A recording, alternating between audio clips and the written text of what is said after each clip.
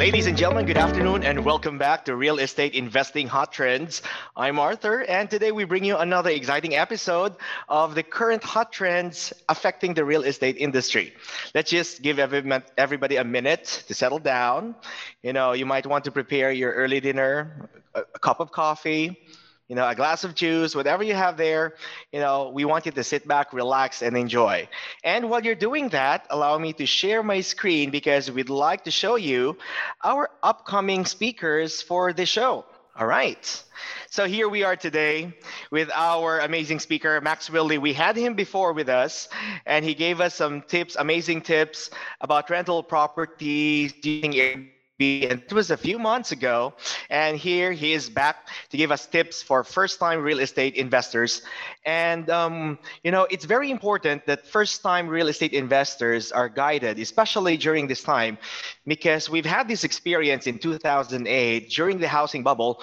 Everything was crazy during the time. There was a dip. Financially, all across the board, but after the housing bubble, everything was just going up, and those who were able to ride the wave, as things got back to normal sometime in 2010, 2011, some really made a lot of money during the time, and that was considered a black swan event. And the same can be said about this year's pandemic. The coronavirus just came out of nowhere, and everybody simply plunged, the stock market and, of course, the jobs. And as far as real estate is concerned, we've been very stable. And however, we do expect a lot of increases right after this pandemic. So as we get back to normal, jobs are going to be generated, companies are going to be coming back, and a lot of people, will be getting back to acquiring houses for their own, or probably, to expand their financial making capabilities. And we want the first timers, in investing real estate to be able to ride that wave. And this is one of the reasons why we're having this topic today. And for the next 4 weeks, we'd also like to share with you the following speakers. For next week, we're going to be having Michael Plax, and he's going to be talking about tax-free wealth. Is it a myth or reality? So that's something to look forward to. And on November 5, we're going to have Mr. Paul Fink back to the show.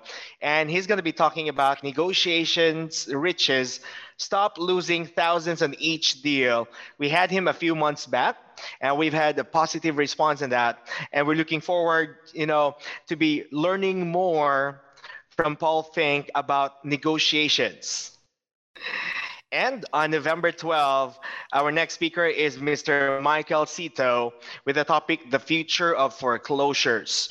I guess there's going to be a slight difference after the pandemic about how to deal with foreclosures, and we're going to get it right straight from one of our experts. And on number 19, we have Mr. Noel Christopher, and he's going to be talking about why single-family rental investing is right for small investors. So if you're just beginning with 1 to 5 units, I think this is perfect for small time or beginning investors. And we're looking forward to having Mr. Noel Christopher to the show. All right. So if you're new to Zoom, we're going to be having a lot of interaction today. So for those of you who would like to say something, comment, just write it down into the chat box below. Or if you have a question, but we prefer that questions be made either in the Q&A portion, which is going to be in the last 10 minutes of the show, or if you have a question right then and there, just simply click the Q&A button, and our speaker will be able to see your questions right away. And all throughout, we will be, launching polls, and we'd like to know you better. So the polls will give us an idea on who our listeners are. So let's officially begin. Ladies and gentlemen, good afternoon. Welcome to Real Estate IQ, #1 in deal finding. And welcome to the webinar, Real Estate Investing Hot Trends. I'm Arthur, and thank you all for being with us this afternoon. And this is our agenda for today. We're currently doing the introduction, and in a short while, I'll be showing you the current hot trends. And later on, we'll be having a very special video with Steve Minutes by Steve Liang, CEO of Real Estate IQ. And later on, we're going to be having our main topic for today, tips for first-time real estate investors, to be presented by Maxwell Lee, co-founder of Glocal Network. And the last 10 minutes will be dedicated for online networking time and question and answer portion. So for those of you who are new to the show, who are we? Well, Real Estate IQ is a technology and data company focused on creating work-from-home automated systems for the real estate investment community. So for those of you who continue to work to search for your next big deal in real estate, we might just have what you're looking for. Our vision, success in life is all about positioning, and it has been said that this pandemic will allow millions of dollars change hands. So for those who are prepared, definitely you're going to be having a share of that. Those who come, ill prepared, it's going to be a little difficult. So to stay on top of market trends, so we can position ourselves to take full advantage. That's why we have this array of speakers so that they can share to us their experience and we get to benefit from that. And to nurture online networking and build strong relationships. Our mission is freedom and success. Our company core values: integrity, the quality of being honest, being trustworthy, and having strong moral principles. Growth-oriented, it is the belief that you can learn more or get better through hard work, dedication, and perseverance. And champion mindset, we all know that champions harbor the ability to cope with setbacks and obstacles, and they have a strong will to succeed. And these are the qualities our company stands for. And these are our work-from-home automated systems. First up, we have the deal analysis with unlimited comps. So if you'd like to compare properties according to location or size or budget, this is for you. If you'd like to go one notch higher, that's deal finding. You can make and find your own deals with over 45,000 motivated seller leads. Up next, we have premium with skip trace emails, phone numbers. All you need to do is grab the phone, contact your potential next property, and you're good to go. And finally, our latest offering, we have the CRM, or the Customer Relationship Management. If you already have a system in place and you'd like to expand and you're looking for additional personnel like, virtual assistants, someone to do your bookkeeping, give us a call and we might be able to help you out find the right person for your team. And 10 times the growth. Ever since our founders established Real Estate IQ 7 years ago, they've always been thinking to give 10 times the value of whatever they receive. And that's why we're giving 10 times everything in return. We are offering over 70 webinars per month, and many of them are actually free. And we have 2,500 RSVPs per month in our events. We have 12,000 active members and over 60,000 community members. And currently, REIQ enjoys about 150 employees as we poise ourselves for the national expansion. So these are currently the teams we have in the company. We have the front and back end development team, data aggregation, technology operations, marketing, lead generation, sales and customer success, customer service team. We have the finance and accounting team, investor relations, merger and acquisitions, analytics, human resources, and training team. So come and join the REIQ community with free membership. All you need to do is register at www.realestateiq.co. And we'd like to invite you to our other webinars. For those of you who are new here, this webinar, the Investing Hot Trends, is done weekly. So this is once a week, and that's every Thursday at 5 o'clock CDT. We have another show that's done every Wednesday. That's also 5 o'clock CDT, and that's the Successful Habits Book Club. If you love books, if you love reading, this show is for you. And currently, we're talking about a classical book called Think and Grow Rich, written and authored by Napoleon Hill. It's amazing. So if you'd like to learn more about that, come and join us next week. And once a month, we do have the show, The Geeks and Nerds in Real Estate, by Joseph De La Cruz, our Chief Technology Officer, where he presents the latest technologies affecting the real estate industry. Coming join us in our passive program, stay on top of bad things in the real estate IQ community. Fits, networking opportunities, etc. All you need to do is go to our site at realestateiq.co/invest with us. And disclaimer, all information is intended for educational purposes only. We do not offer investment, financial, or legal advice. So here we are with this week's current hot trends. Now, we are very much appreciative of your feedback, and we're currently putting in new trends every week so that we will be able to see a holistic picture of what's going on with the economy. The current trends affecting the economy and the real estate industry, this is truly an unprecedented time, and the best way to get prepared is to be informed and get informed at all times. The US economy is projected to improve the second half of 2020 after the onset of the coronavirus pandemic in March, resulting in a U-shaped recession marked by a relatively sharp decline and recovery. So let's go ahead and have our first chart. So this one is coming from new residential construction. So we have new home sales.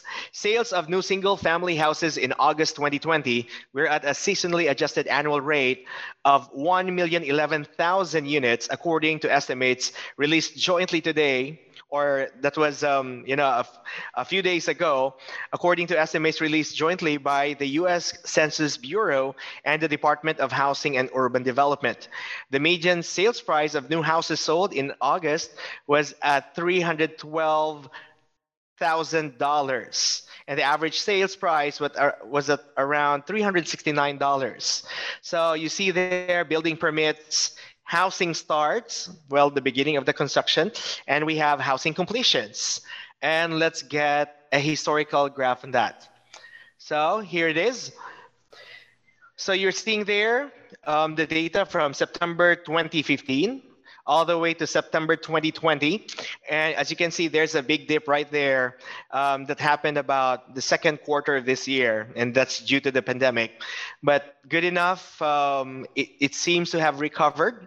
So right now, we have about 1,500,000 units applying for building permits, and about 1,415,000 of that has already begun construction.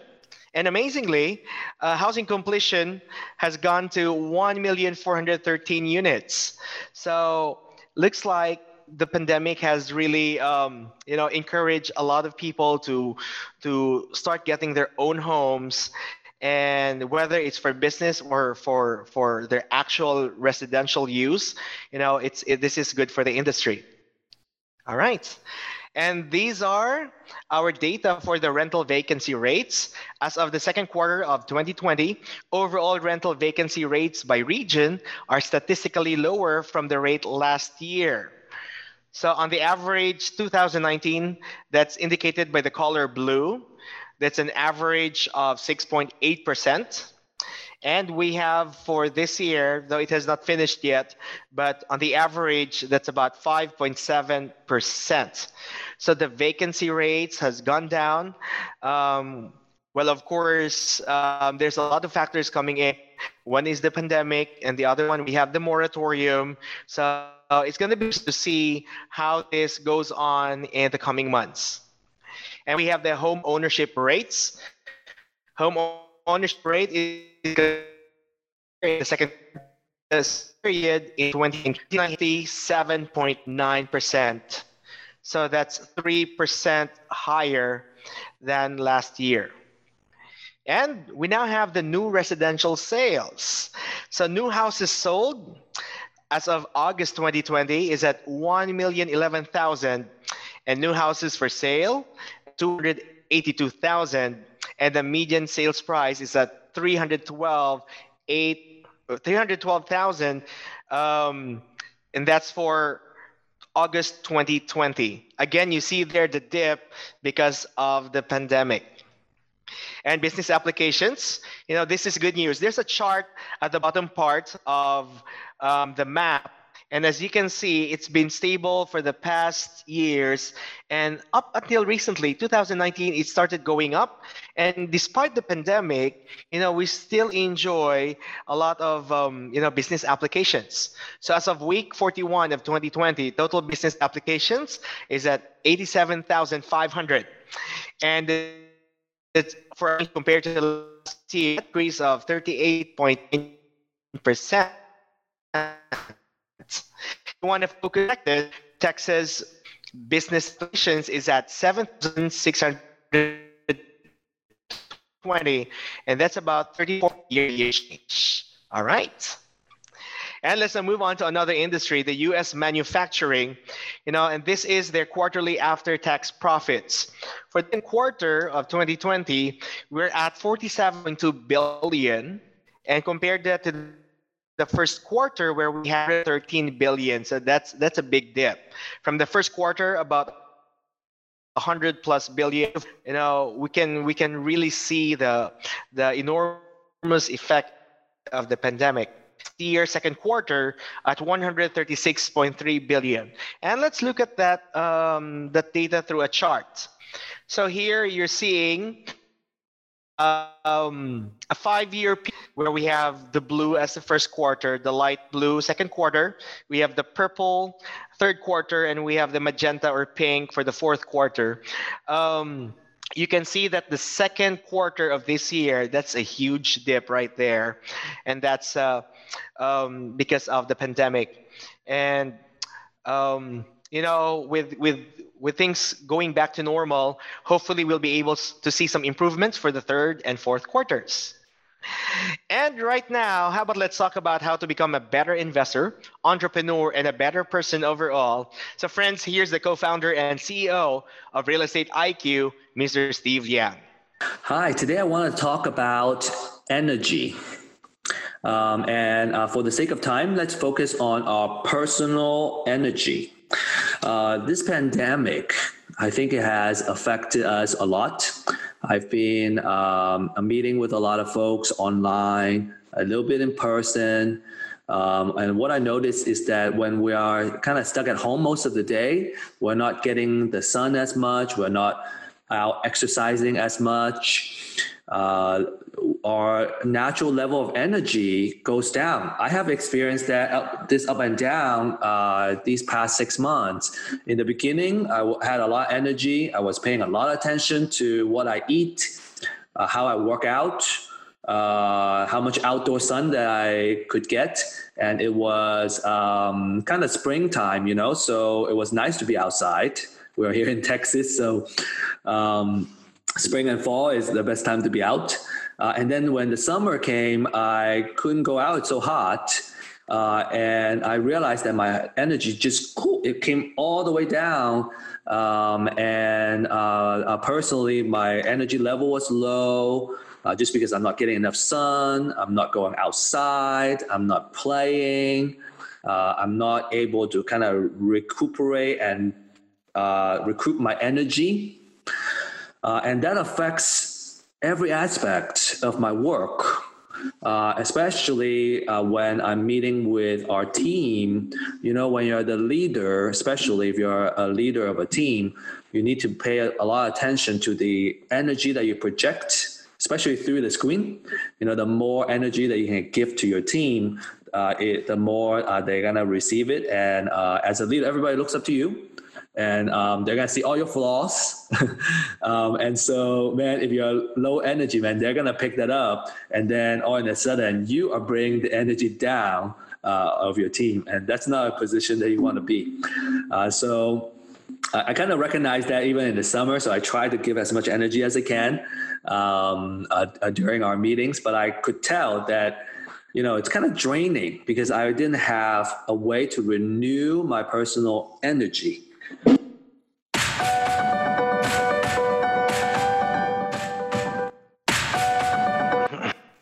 There you have it. Thank you so much, Steve. Yeah, personal energy is really, really important. It sometimes is very contagious. So if you come to the workplace with full of energy, chances are you're going to infect your colleagues with that energy and you're going to become more productive. So let's continue with our slides. So right now we're moving on to our main topic for today, and that's tips for first-time real estate investors. And here we are. Our speaker for today, began his company in 2015 with his wife, Kelly, and co-founded Local Network, a real estate investment company. They live in Miami, Florida, and live by the FIRE principle. And that stands for financially independent, retired early. Who wouldn't want that? We all want to retire early. He manages aspects of their rental portfolio and happily share advice regarding the overall processes, asset classes, joint venture agreements, markets, submarkets, and so forth. So friends, ladies and gentlemen, our speaker for today, here's Mr. Maxwell Lee. Hello. Thanks, Arthur. It's been a couple months, so I'm a little rusty and not not on top of the tech here.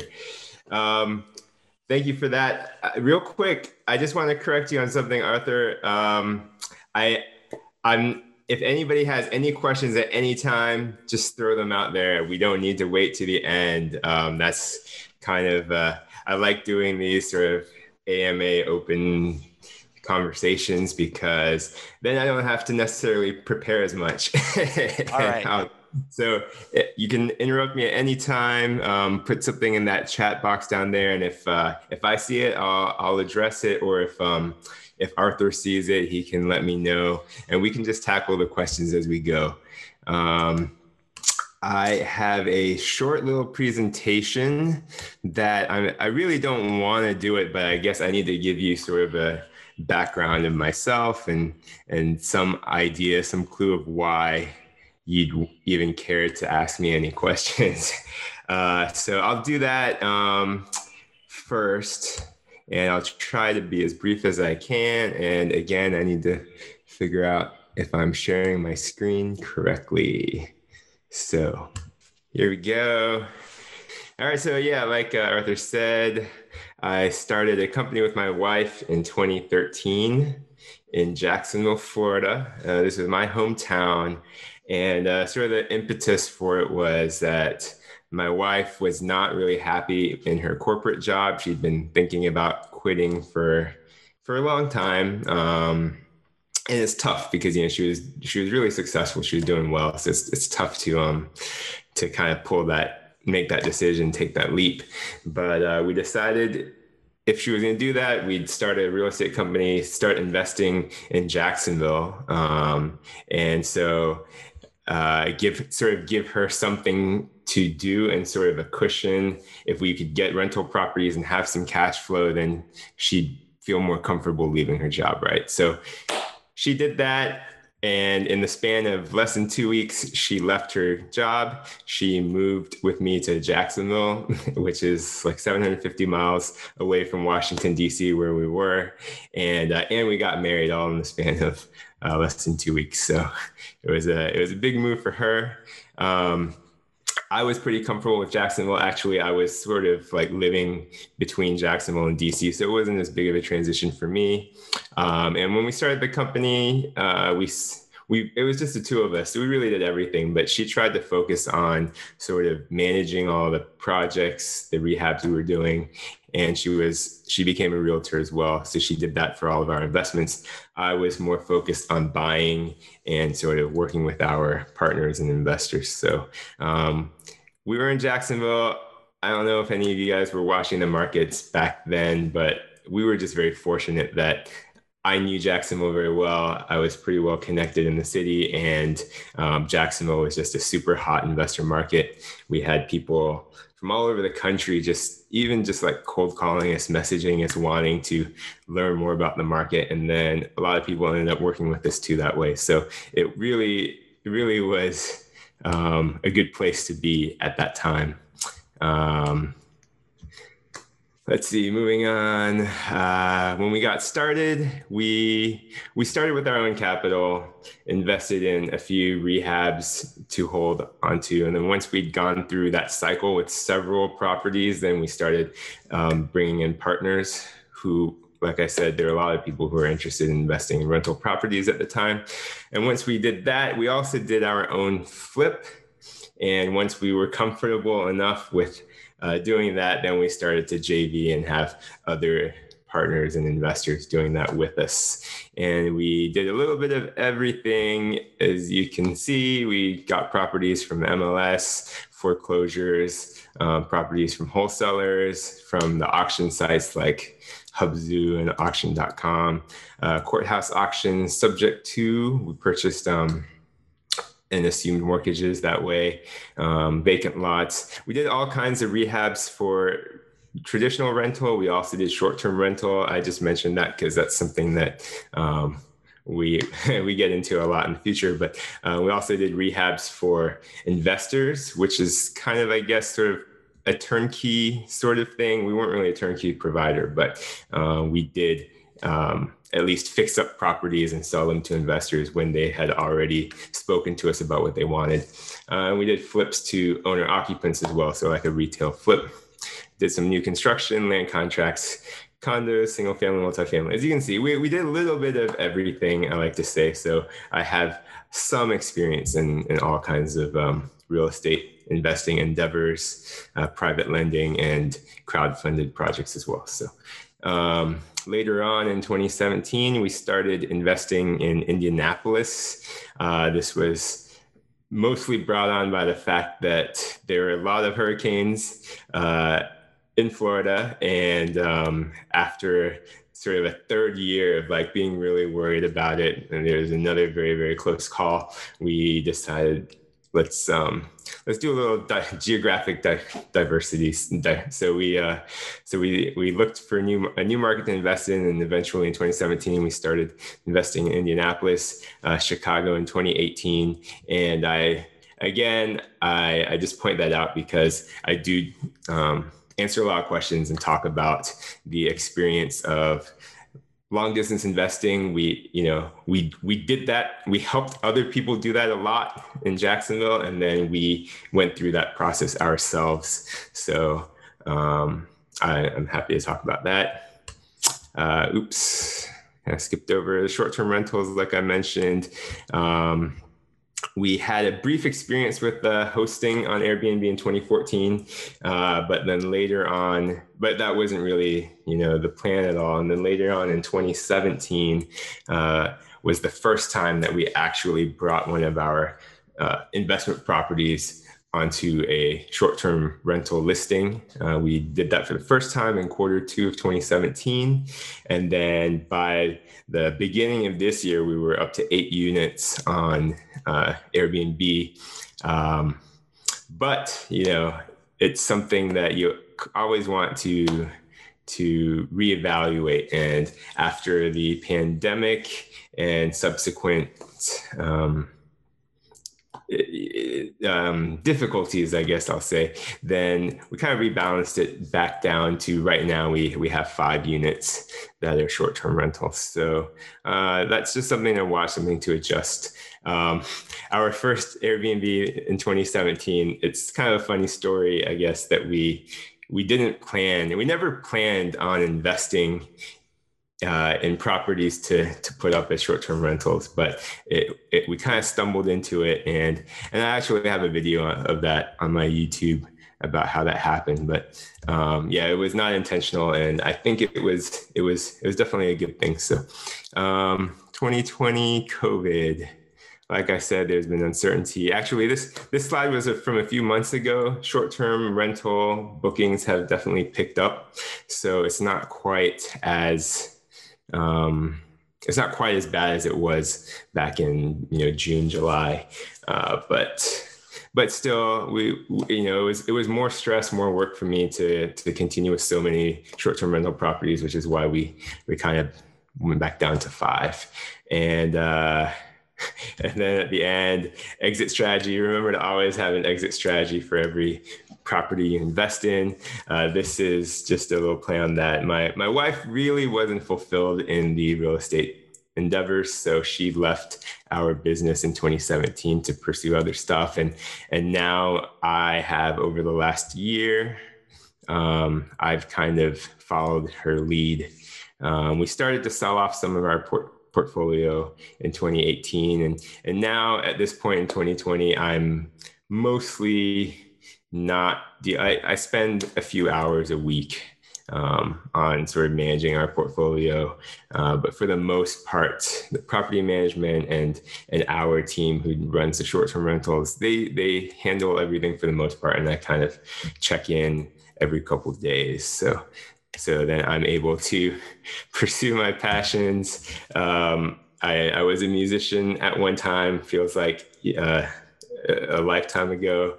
And that's kind of something that I'm focused on now. I'm relaunching my YouTube channel and my music channel tomorrow, actually. And then I have a podcast about cities, because that's another passion of mine, urban planning and cities.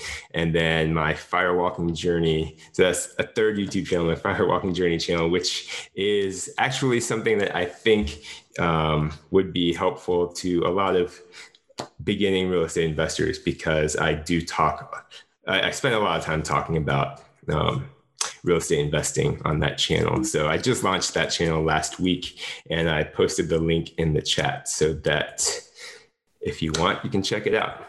So that's it for the intro.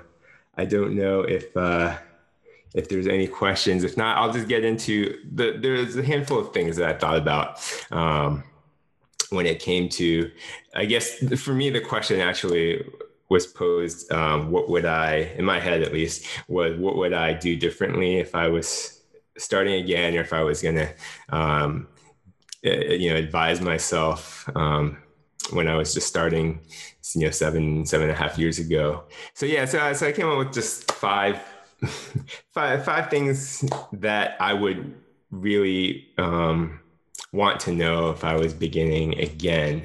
And so, this may not be super comprehensive, but it's just the things that really stood out to me. Number one, and this is sort of a personal thing, is to get very organized, and have impeccable bookkeeping. Because to me, that's a big challenge for me. I'm pretty terrible at that. And my wife also is not very good at that. So we didn't really have somebody who was staying on top of that. And if that's not an issue for you, then excellent. But if you think that might be a challenge for you as well, then really stay on top of it from the beginning. You'll save yourself hours and hours of frustration in the future. And I guess what I mean by bookkeeping and being organized with that, there's a few different things. Obviously, you definitely want to keep track of your expenses, keep track of the receipts that you need to hold on to, and definitely have those expenses nailed down by property, but also mileage. I went through several different mileage apps because it wasn't. I never found a very good. It took me a while to find sort of a good rhythm for that. But if you're driving a lot to different properties and different sites, definitely spending just like 30 seconds each time. So, several minutes a day, just to log where you're going and what your mileage driven was. That's huge because it adds up, and it's definitely something, something you can deduct. And so it's helpful. And then also all of your repairs, you want to keep track of all the repairs for each property and keep all of the warranty information, things like that. Because, once a few years later, when you might want to find, you might want to look up some of this information or find the warranties and registration. And if it's not organized, it'll be frustrating, I can tell you. So that to me just stands out. For me personally, that was the one thing that I definitely would want to do better at. Number two, I And I think this goes, I hear this a lot. And so I really agree with it, is to just start as soon as possible. Because for me, I took, I spent years thinking about it and not actually doing it. And it was really my wife that kind of got us into it. And if it weren't for her, I may still be just thinking about it, and I wouldn't be, where I am now. So sooner is better, just because you can learn. And it's like, obviously, if we're in a down cycle, it'd be better to invest when property prices are lower, a bit depressed. But you can't really, timing it isn't a science, right? Just like the stock market. So if you're really planning to be in it for the long haul, then just get started as soon as you can. I mean, I don't want you to jump at something that's not a good deal, or something that doesn't fit you, or that you're kind of stretching for. But if it makes sense, then don't wait, don't hesitate. Don't try and come up with other reasons why maybe it'll be better to do it later. And if I had started just a few years earlier, then it would have been so much better for us. Of course, that's because of the market and all that. But yeah, I mean, I really do wish I had gotten started when I was ready, rather than waiting longer and longer until I was sort of, extremely, extremely comfortable, because I didn't need to wait that long. Number 3 is the idea of house hacking. And I know it's very popular, and so I think it's pretty obvious to say, but I would definitely try to focus on that. We did end up sort of house hacking. We had a triplex that we lived in, but that was unintentional. It just worked out and it made sense. But I really, if you can have the opportunity to house hack, and what I mean by that, if you don't know, is if you can purchase a multifamily property and live in one unit and rent out the others, or really if you just can rent out other bedrooms in the place that you live in.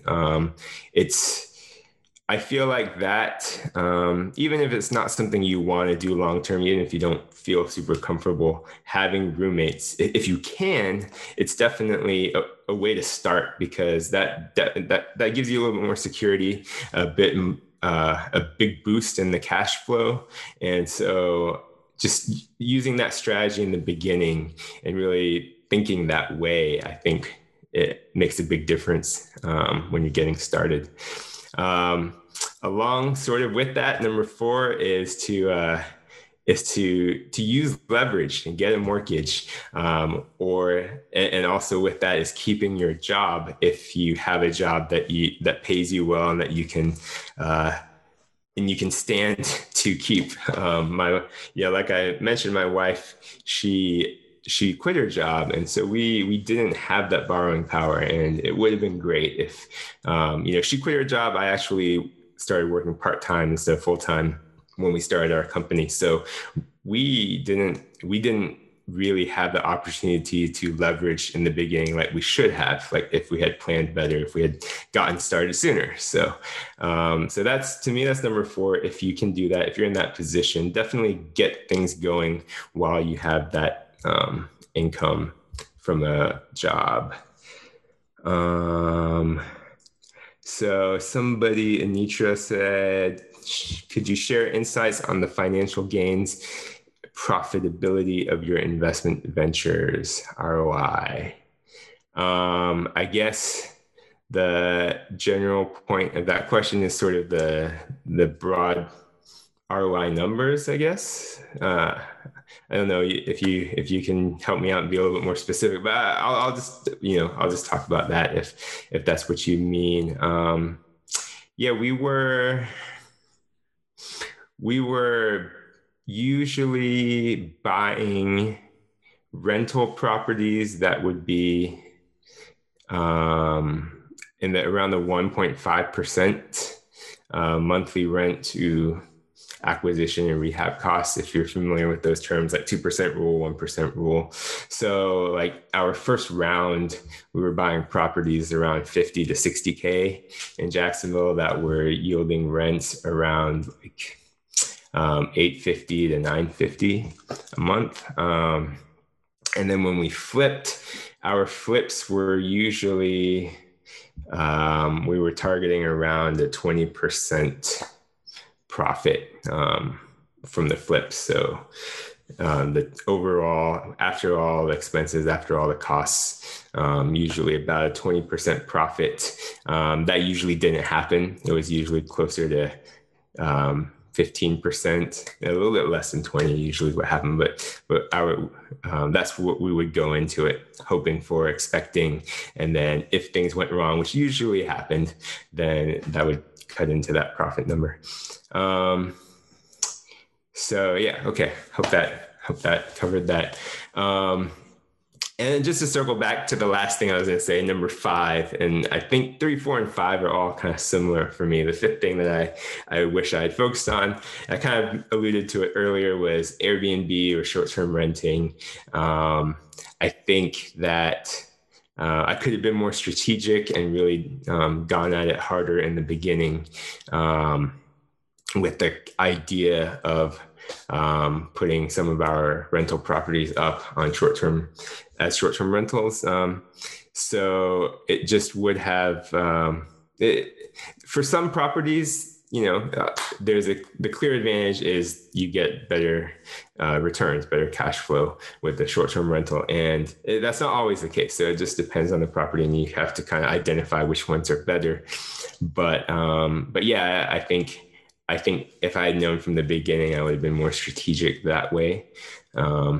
And short-term rentals, I would say for us, and this is going to change depending on your market and where, resorts, vacation rentals, I think are a very different kind of beast than what we were in, which was just sort of a normal sort of business rental kind of market, not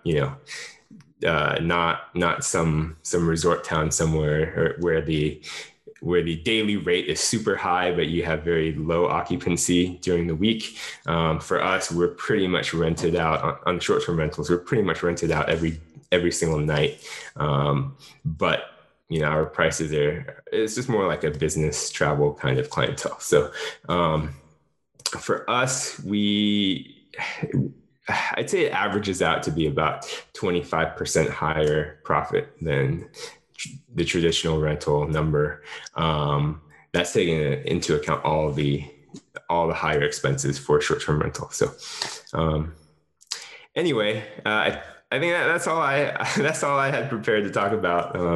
So to recap one more time, sorry I don't have a visual or graphics for you guys, but organization and bookkeeping. Number 2, starting as soon as it makes sense for you. 3, house hacking. 4, using leverage, getting mortgages, keeping a salaried job if you have that. And then number 5, short-term rental. Okay, thank you for that, Max. We will go ahead and take some time for another question. It's from Benjamin. For a first-time investor, what are the most important things you should focus on when trying to acquire a property? Most important things. Yeah, you want to make sure you've got all the bases covered. So definitely know what your long-term goal is, because each of these steps that you're taking could lead you down different paths, because there's so many different ways to sort of build a business in real estate investing. So you definitely want to kind of have an overall idea of what your goal is, 5 years, 3 years, 5-year window. And then take the steps to get to that goal, So that's the first thing I would say, because I don't want somebody to, get into investing thinking that it's I don't know, for like somebody who just wants to do something passive and leverage, they like their job, they make a lot of money, and then they want to kind of invest it wisely. If that's your plan, then you may not want to get too into like doing massive rehabs and flipping, because that's gonna really take your time if you're gonna be hands-on, things like that. So just think about your overall larger goals, and then definitely, at least, especially in the beginning, be cautious. This might run counter to what I was just saying about not waiting too long, but you definitely don't want to just jump into it without being prepared. So, especially in the beginning, make sure you're consulting all the right people. You probably do want to get inspections on properties. It's just funny how I'm saying that. Like, for example, for us, we didn't get very many inspections for our properties, and that's because a lot of the properties we were doing were like full gut, full rehab. So there wasn't any point necessarily. But yeah, if you're just starting and you want to make sure you don't get into a situation that you weren't expecting, then just make sure you're prepared, be cautious. And then along in that same vein, I definitely want to say to have cash reserves, because you don't want to get stuck in a place where there's some kind of major rehab capital expense that you can't pay for. So, or an extended vacancy that you're not expecting. So definitely that comes with being prepared, is having the cash reserves to be able to cover several months of no rent. Okay, thank you for that. We hope that Max answered your question, Benjamin. So another question from Margie Serna. Did you pay a property manager for short-term rental? If so, what did you pay, or you think is reasonable? Okay.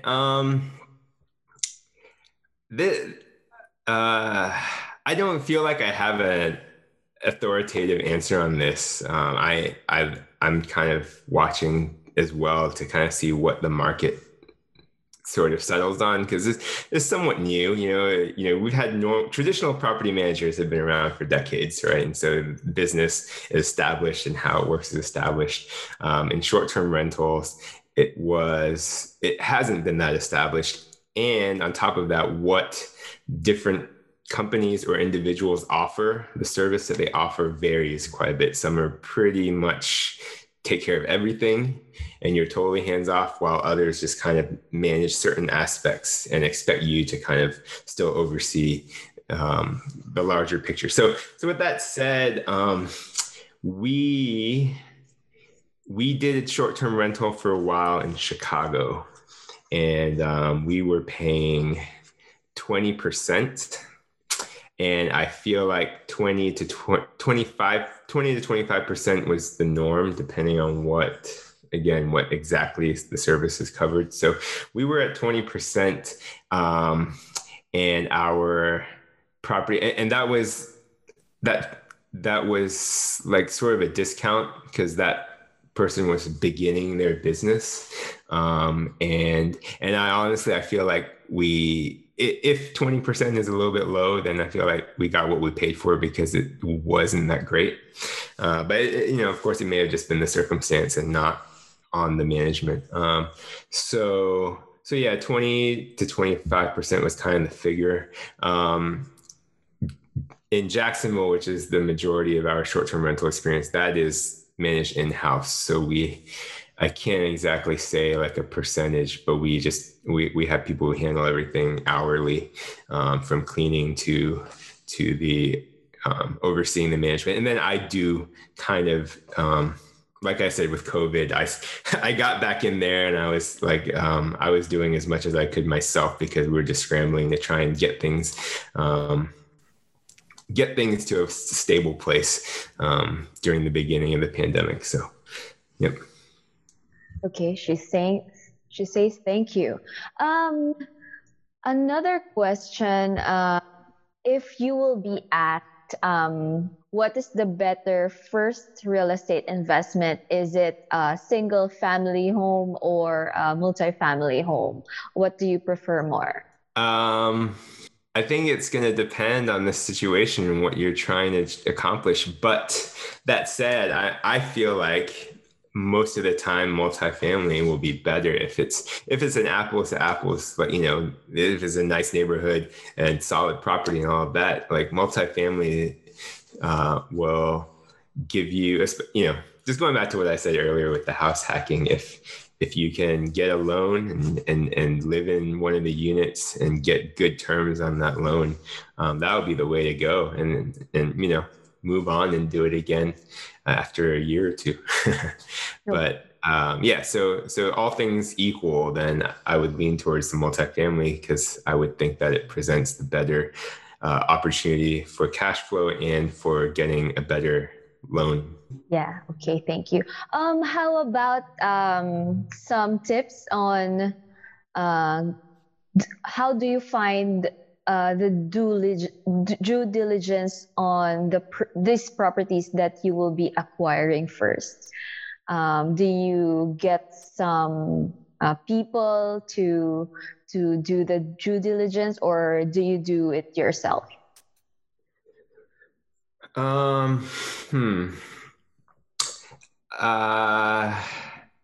Due diligence in terms of like the property itself. Yes. I leaned on contractors, the relationships I developed with contractors.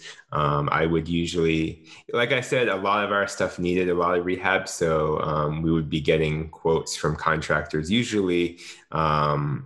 Well, definitely, in fact, before we would acquire a property, they were, because we were in a fortunate position where we developed some good relationships and we were giving people work, so they felt comfortable coming with us to look at properties because they were usually getting jobs from us. So yeah, I had contractors who helped us out with due diligence pretty often, and then occasionally inspections as well where it seemed to make sense. And then as far as like just the neighborhood and whether it's a good investment in general, you learn that. So you could, me not having a construction background, this was the area that I could learn easily. And I talked to other people as well, but as much information as you can get, talking to as many investors and other people as you can, and that some people are maybe not as knowledgeable, and so you have to take what they say with a grain of salt. And some people are talking to you with sort of a bias, whether that's because they like other areas they invest in, or because they feel like they can gain financially from you. So all of that into consideration. The more information you can get, the better, and then sort of decipher what is accurate. Yes, thank you so much for sharing it with us. Also, one last question. What is the best piece of advice you would tell our viewers if they are afraid of taking the leap of getting that mortgage to start their first real estate investment?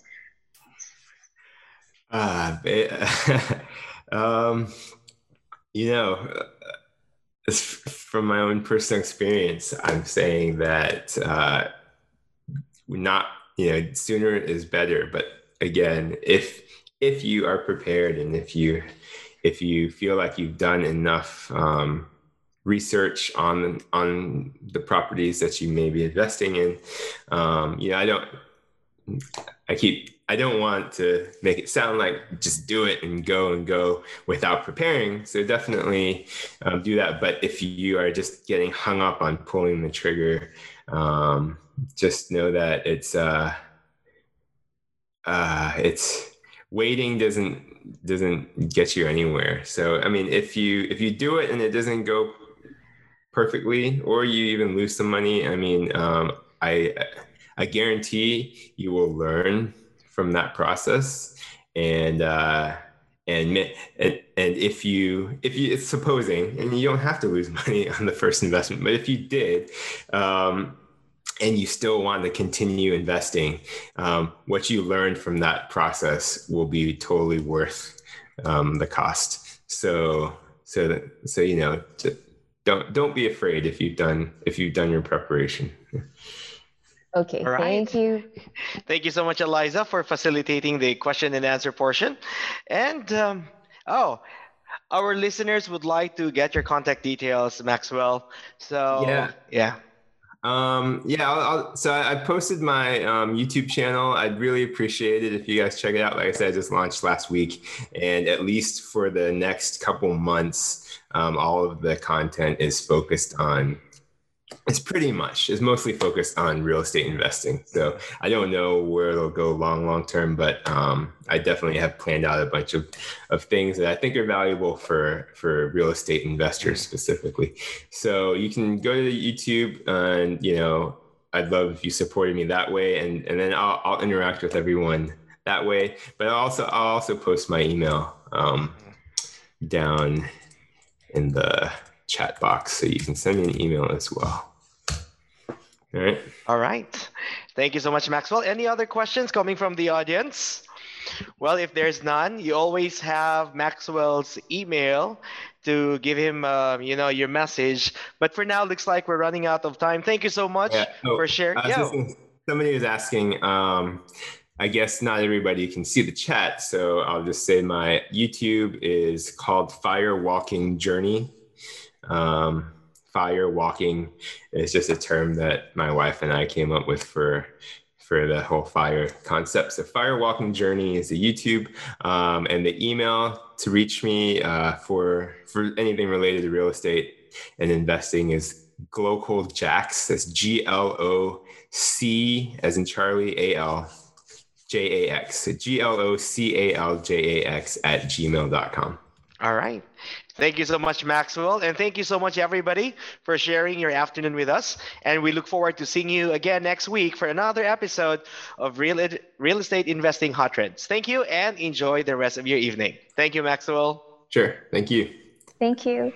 Are we off? All right. Yeah. All right. Talk to you later. For webinar schedules, follow us at our official social media accounts or visit us at www.realestateiq.co.